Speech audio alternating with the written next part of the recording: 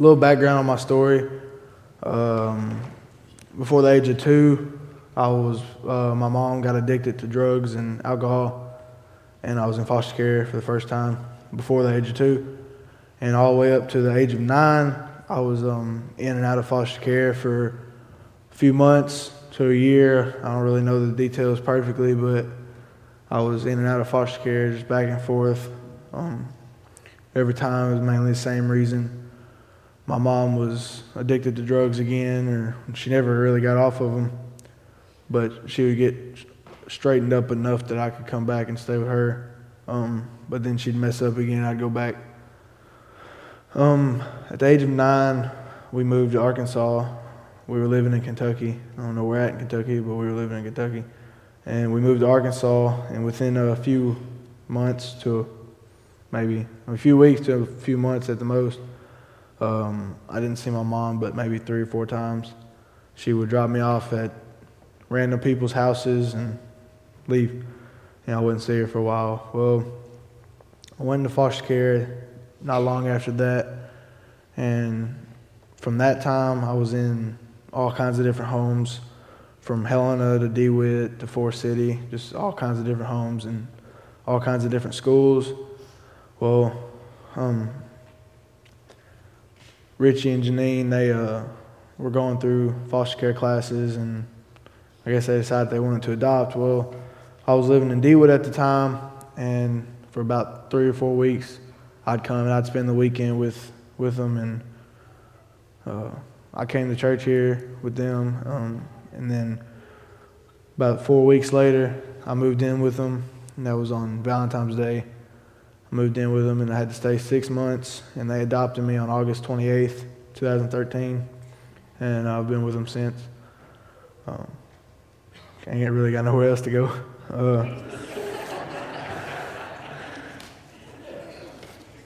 Well, anyways, when me and Dustin started talking about it, and then whenever he asked me if I'd preach on Wednesday night, he asked me what I'd preach over, and I told him probably, he asked me just a topic, and I told him probably it'd be not to ever give up on God. And then we started talking more, and Joseph came to mind, and Dustin liked it, so we picked the story of Joseph, because the story of Joseph and my story refers to each other really closely.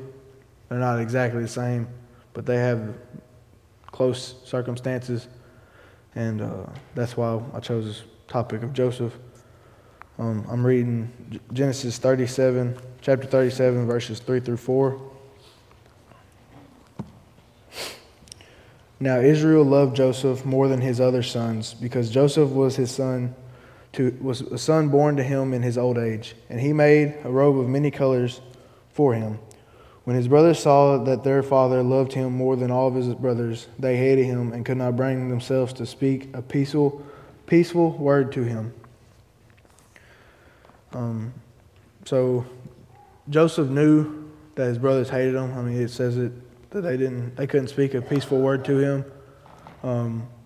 So you would think he'd kind of lay low and he'd think about what he says to him, or thinks about what he does around them, which he really doesn't. I mean, just a little bit later in verses 5 through 8, it says, Joseph had a dream. When he told it to his brothers, they hated him even more. He said to them, "Listen to this dream I had. There we were, binding sheaves of grain in the field. Suddenly my sheaf stood up, and your sheaves gathered around it and bowed down to my sheaf. Are you really going to reign over us?" His brothers asked him. "Are you really going to rule us?" So they hated him even more because of the dream he had said.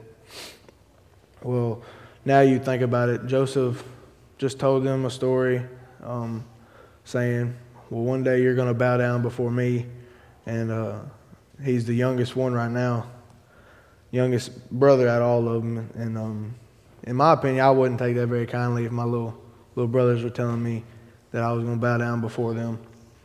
Well, not long after that, he has another dream. And in this dream, it's the same way, except for he adds his mom and his dad to it. And he tells his brothers the dream again. He tells his father the dream. And now his brothers hated him more than ever because he done told them twice that one day they were going to bow before him. Well, in chapter 37, 18 through 20, never mind. Sorry. Let me back up. One day, Joseph's brothers were off in the distance. I'm not really saying how far away they were, but they were with his father's flocks, and Jacob sent Joseph to find them, took him some food, and whenever his brothers saw him, they started planning on killing him. It's kind of crazy in my opinion, but that's what they did. They hated him so much they were planning on killing him. 18 through 20, it says, "They saw him in the distance, and before he reached them, they plotted to kill him. They said to one another, 'Here comes the dreamer. Come on, let's kill him and throw him into one of the pits. We can say that a vicious animal ate him. Then we'll see what becomes of his dreams.'" Well, before he even got there, Joseph's brothers were planning on killing him. But Joseph had one brother, Reuben, who was, he was like, "No, don't kill him. It's a brother. There's no need in killing our own brother." He comes up with the idea to just throw him in the pit and let him die, like of natural causes.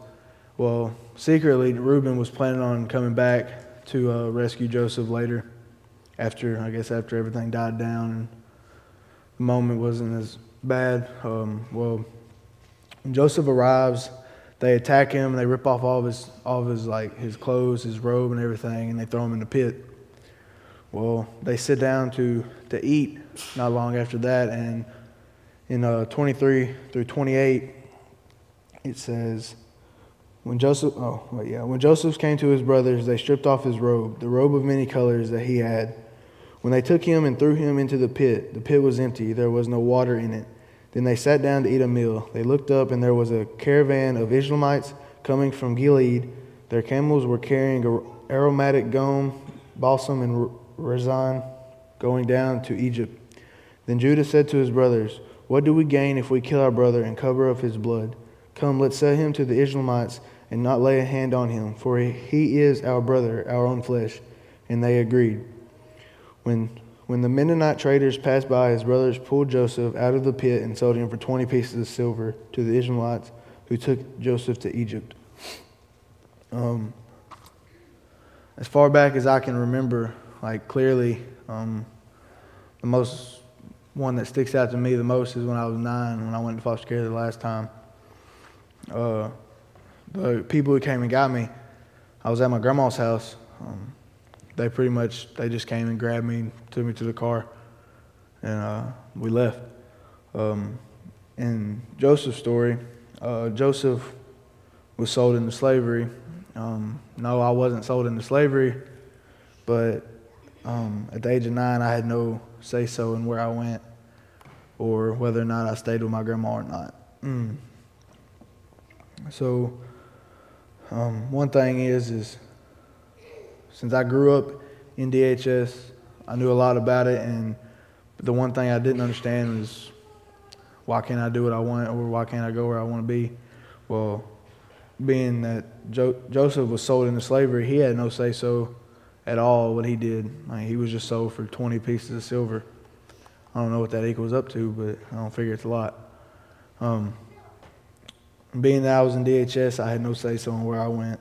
So that's one thing that sticks out to me between mine and Joseph's story, is we both were put in a circumstance where we had no clue what was going to happen, or why we were there, or what was going to happen afterwards, or if we were ever going to get home. And Joseph's brother sold him into slavery, and he was taken to Egypt. And when he got there, Potiphar, he went to Potiphar's house, and he was Potiphar's slave. He was doing his work, whatever he needed to do, whatever Potiphar told him to do. And over time, Joseph, everything he did was successful because God was with him. God was always with Joseph. He never left him. And so everything he did while he was in Potiphar's house was successful. So Potiphar noticed that, and over time passed, Potiphar put Joseph head over his house, and Joseph was enslaved, and he was sold for 20 pieces of silver, and now he's running a slave owner's house. The only person in the house who is over him is Potiphar himself, which owns the house. And that right there shows that God was with Joseph. I mean, there's nothing else you could say that God wasn't with him, because Joseph was a slave, and now he's running the household, running the crop, running everything that has to do with Potiphar's house. So God had the plan for Joseph. Joseph didn't know what it was. God had the plan for him that he was going to be sold into slavery and then go to Potiphar's house and become head over his house. Well, while he was doing this, while God had him going through these circumstances, and while Joseph was head over Potiphar's house, Potiphar's wife tried to pursue Joseph, and several times, over and over again, would try to pursue after him and try to get with him and stuff. Well,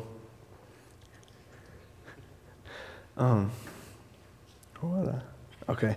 Well, one day, whenever she grabbed him and was talking to him, he ran. He just ran, and she had a hold of his robe.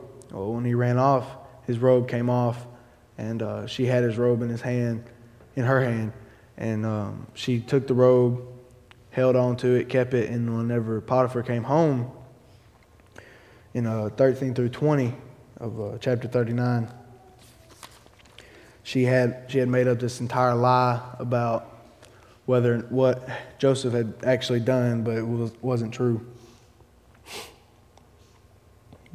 Verse 13. When she saw that he had left his garment with her and had ran outside, she called the household servants. "Look," she said to them, "my husband brought a Hebrew man to make a fool of us. He came to me so he could sleep with me, and I screamed as loud as I could. When he heard me screaming for help, he left his garment with me and ran outside." She put Joseph's garment beside her until his master came home. Then she told him the same story. "The Hebrew slave you have brought to us came to make a fool of me. But when I screamed for help, he left his garment with me and ran outside." After his master heard this story, his wife had told him, "These are the things your slave did to me." He was furious. He had him thrown into prison where the king's prisoners were confined, so Joseph was there in prison. So Joseph went through three things that's pretty bad in my opinion. He was sold into slavery, and then he goes from being a slave to being up high. I mean, he's over Potiphar's house, and then he goes back down to the bottom of the chain. I mean, he's in prison, and in my opinion, there's nowhere worse to be. He was in prison for something he didn't do. It wasn't true. Well, God was still with Joseph. God never left Joseph, and Joseph was doing great. I mean, he had everything. Everything he did was successful while he was in prison. And the prison guards noticed that Joseph was doing successful things and nothing bad was happening to him. So the guards put Joseph in charge of every other prisoner in the prison. And that's kind of cool to me, because Joseph was a prisoner and he was in charge of the prisoners.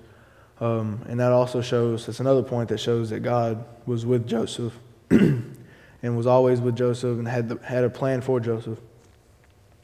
Well, not long later, the Pharaoh's cupbearer and baker, I don't know what they did, but they were thrown in jail, and they both had a dream. And in chapter 40, verses 1 through 5, "After this, the Egyptians' king, cupbearer, and baker offended their master, the king of Egypt. Pharaoh was angry with them, with his two officials, and the chief cupbearer and chief baker, and put them in custody of the house of the captain of the guard, in the prison where Joseph was confined. The captain of the guard assigned Joseph to them, and he became their personal attendant.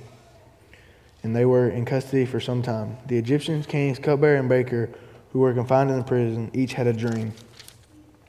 Both had a dream on the same night, and each dream had its own meaning." Well, now the cupbearer and baker are in prison, and they have this dream. And I guess the next morning they were talking about it. Well, in 9 through 18, they tell Joseph what the dream was, and Joseph tells them what it means. So the chief cupbearer told his dream to Joseph. In my dream, there was a vine in front of me. On the vine were 3 branches. As soon as it budded, its blossoms came out, its clusters ripened into grapes. Pharaoh's cup was in my hand, and I took the grapes, squeezed them into Pharaoh's cup, and placed the cup in Pharaoh's hand. This is the interpretation, Joseph said to him. The 3 branches represent 3 days. In just 3 days, Pharaoh will lift up your head and restore you to your position. So you will put Pharaoh's cup in his hand the way you used to when you were his cupbearer. But when all goes well for you, remember remember that I was with you. Please show kindness to me by mentioning me to Pharaoh, and get me out of this prison, for I was kidnapped from the land of the Hebrews, and even here I have done nothing that they should put me in the dungeon. When the chief cupbearer saw that the interpretation was positive, he said to Joseph, I also had a dream. 3 baskets of white bread were on my head. In the top basket were all sorts of baked goods for Pharaoh, but the birds were eating them out of the basket on my head. This is the interpretation, Joseph replied. The 3 baskets represent 3 days. In just 3 days, Pharaoh will lift up your head from off you and hang you on a tree. Then the birds will eat the flesh from your body. On the 3rd day, which was Pharaoh's birthday, he gave a feast for all of his servants. He lifted up his head of the chief cupbearer and chief baker. Pharaoh restored the chief cupbearer to his position as cupbearer and placed the cup in Pharaoh's hand. But Pharaoh hanged the chief baker, just as Joseph had explained to them. Yet the chief cupbearer did not remember Joseph. He forgot him.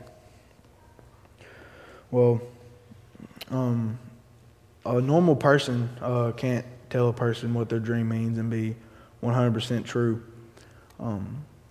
So that right there is another point that I saw, that God was with Joseph, and God had a plan for Joseph, and it might have been a rough plan, but God had a plan for Joseph, and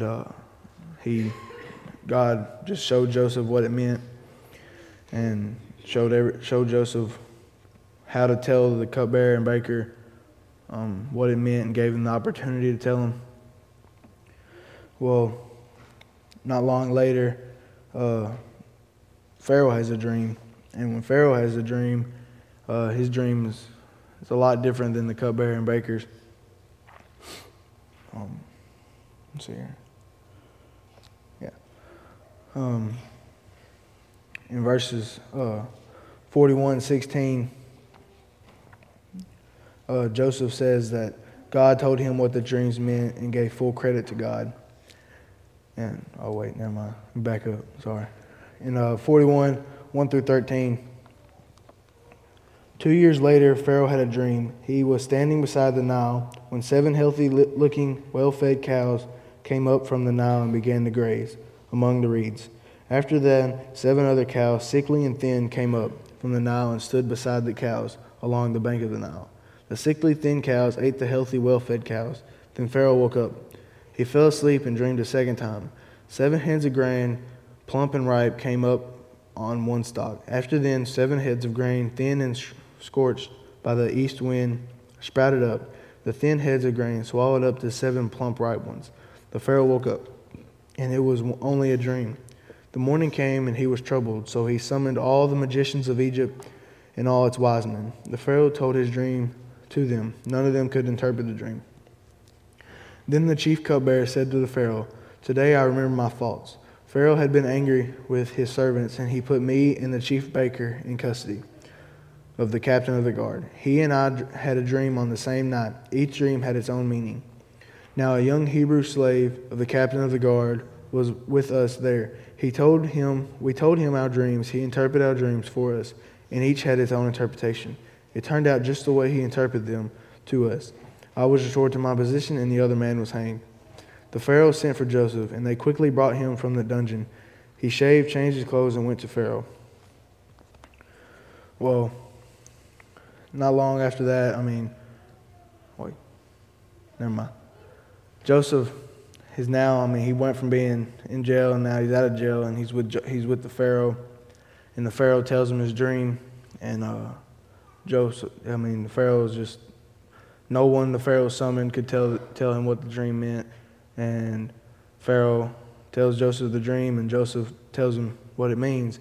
And when Joseph tells him what it means, he tells the Pharaoh that there's going to be 7 years of prosperity, and all the crops are going to be great, and everything's going to happen exactly how you want it to happen. And then after that, there's going to be 7 years of famine and drought, and everything's going to be exactly what you don't want it to be. Well, whenever Joseph tells Pharaoh this, Pharaoh gets to saying, well, you can't, none of my wise men, none of my magicians could tell me what my dream meant. So who is there a better man to put in charge of my country, or whatever you want to call it, than you? And who other than you should run it? Well, Pharaoh puts Joseph as like governor of Egypt and gives him a ring that shows that he's high up on the chain of command of the country. And he also puts Joseph in charge of like a grain thing, of like keeping up with grain for the 7 years of famine later. Well, so now Joseph went from being a kid who sold into slavery for 20 pieces of silver to being head over his master's house to prison to now being second in command of Egypt. Well, when I think of that, that shocks me really bad, because I can promise you one thing. If that was my circumstances, by the time I was in prison, I'd be asking God, why are you doing this? Or what's going on? Are you even there? But as I've been reading, not once has Joseph even asked why or even questioned one thing God was doing. So Joseph had an amazing strength, in my opinion. If I had Joseph's strength, I don't know what I'd do with it, because growing up, throwing through the circumstances I went through, I wasn't sold into slavery. I was just put in DHS. That's not nearly as bad as sold into slavery, at least I don't think it is. I asked God a lot, why are you doing this? What's going on? But Joseph never did. And that helps me a lot. It gives me a thing to think about. It just helps me. Well, later on, as the 7 years of prosperity go on, Joseph collects as much grain as he can find. It's so much grain that he can't even keep records of it. And I don't know how high they could count back then, but that's a lot of grain. So the 7 years pass by, and now the 7 years of famine start. And when the 7 years of famine start, Joseph has saved up so much grain. It's probably unreal how much it really was. It doesn't say exactly how much he has. It just says that it was so much that he couldn't keep records of it. So the 7 years of famine start, and if you go back and look, all the things Joseph went through have led up to this one moment. And this one moment was salvation for Egypt and whoever was around Egypt, all the people in Egypt. Because if God would have never allowed Joseph into the one spot where he was sold into slavery, where his brothers attacked him and threw him in a pit and sold him for 20 pieces of silver. If God wouldn't allowed him to be in that one situation, then who knows if the rest of the situations would have fell in hand. And so God had a plan from the very beginning. In my opinion, his plan was rough for Joseph, because that's some hard stuff to go through, slavery. And DHS wasn't slavery, but it has a lot of similar things. Like one day you can be somewhere, and one day you're somewhere else. I could go to sleep in one home one night, and the next morning, if the family didn't want me there, I had to pack my bags and go sit in an office somewhere for 6 or 7 hours until they found a home. No telling how many counties over, no different school, different people, people I didn't know. But God allowed that one circumstance from the beginning of Joseph's story to lead to the part where Joseph he's second in command of Egypt, and he's saving Egypt from famine, because God allowed him to go through the circumstances to make him a stronger man and to give him a reason to save Egypt. And he allowed Joseph there to save Egypt. God put me through my circumstances because for salvation, the same reason he put Joseph through it. It was my salvation and my mom's salvation. Also, because if I'd have never been put in DHS, maybe not the first time, but definitely when I was 9, the last time, I'd probably either be dead or somewhere out on the streets, on drugs, alcohol, probably not be in school. So God saved me from a life of drugs and alcohol and all that, but he put me through rough situations, or he allowed me to go through rough situations to lead me to a point where I had nowhere to turn but to him.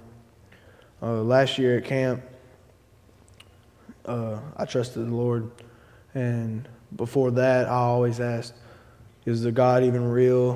Why does God even love anyone?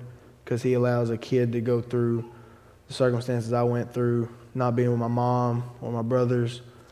My dad was never around, so that really didn't change. But he put me through the circumstances, and in my mind, I couldn't comprehend the fact that it was leading up to a point later in life that I had nowhere to go but to him. I asked questions all the time, like, do I even need God? And I was to the point where if I died, I didn't care if I went to hell because I didn't want God, because he put me through things that I didn't like, and I didn't want to go through. But I didn't know that he had a complete plan for me from the day I was born to tonight, tomorrow, and just later on in life. His plan for me was salvation because, like I said earlier, if it wouldn't have been for that day when I went into foster care in 9th grade, or at 9 years old, not 9th grade, I don't know for sure, but I don't feel like I'd be saved because I would have never had the opportunity to go to that student life camp last year and the one before that. I wouldn't be at this church. I wouldn't be with Richie and Janine. Probably wouldn't ever even been in a church, honestly. Because as far back as I remember, I don't even know anything about church until I went into foster care. The main reason that I like the story of Joseph is, one thing is I know the story really good. When I first got into DHS, I had a comic book Bible, and I would sit in like the back row of the church with the foster family, and I would read the story of Joseph. I read it every Sunday in this comic book Bible. It was like really action-packed, and I loved it. And that was the only thing I knew about the Bible at the time. But until Dustin asked me to make a lesson, sermon, whatever you want to call it. And when I used the story of Joseph, I never really noticed that we were so closely tied together. I just read it because it was cool. I liked it. And it was probably the only book I actually read. And then when I started reading it and studying it for this lesson, I realized that we had a really close life. It wasn't exactly the same, but it had meanings of the same. Like, he was in slavery, I was in DHS, but it all led up to one moment. And it led up to tonight, or not tonight, but that night at camp, whenever they were singing a song, He is My Refuge. And I never heard the song before, but the song really spoke to me, and I realized that I was wrong for questioning everything God put me through or allowed me to go through, because I don't think he put you through circumstances that are bad, because He's not that kind of God. Yes, He'll allow you to if it's for the better good, but He has a plan for you. He had my plan written down way before I was born, and I realize that now. I didn't realize it before. I always wondered why He allowed me to go through that situations.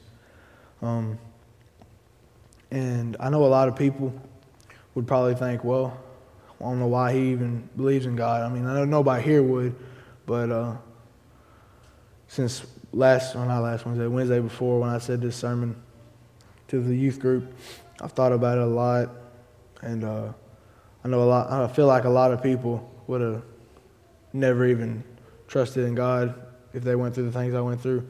I don't know that for sure, but I feel like it would. And I thank God now for everything I went through, because He even allowed my circumstances.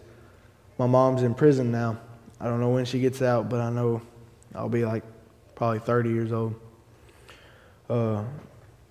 My salvation, it didn't lead her to salvation, but my mom's circumstances with drugs and alcohol put her in prison. And I know that's not a good thing, but I'm thankful for it, because she is my mom. I love her. And if she wouldn't be in prison, she'd probably be dead.